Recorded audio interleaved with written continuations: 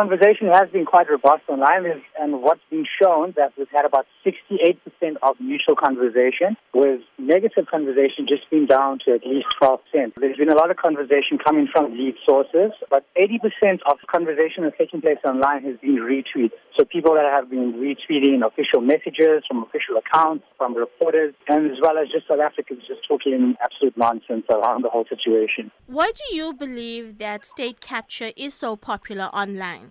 Well, this situation has been a trending topic in South Africa for a few years, I think ever since the president was first inaugurated. And now it's getting to a point where things are going to be progressing a lot faster. There's a lot of transparency. Public sector, as well as institutions, are sharing more information out there. They're giving the South African citizen, as well as the international audience, updates more likely on a daily to weekly basis.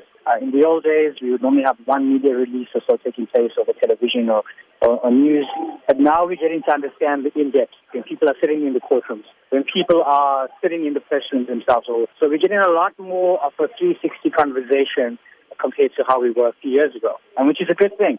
It's showing international markets and the transparency of our country. It's showing our strength in dealing as well as with our judicial system as well. Talking about this 360 change, how politically savvy do you believe our online users are because they are so active? Yeah, so I believe here in South Africa, our politics seems to be quite the center stage when it comes to social media. A lot of citizens are more aware and alert of what's happening, not just on a national level, but down to a simple community municipality. With access to information, there's so much more that can be done. So it's about the mindset of the end user at the end of the day that really matters. And talking about the mindset of the online user, do you believe this online usage will translate into the everyday politics?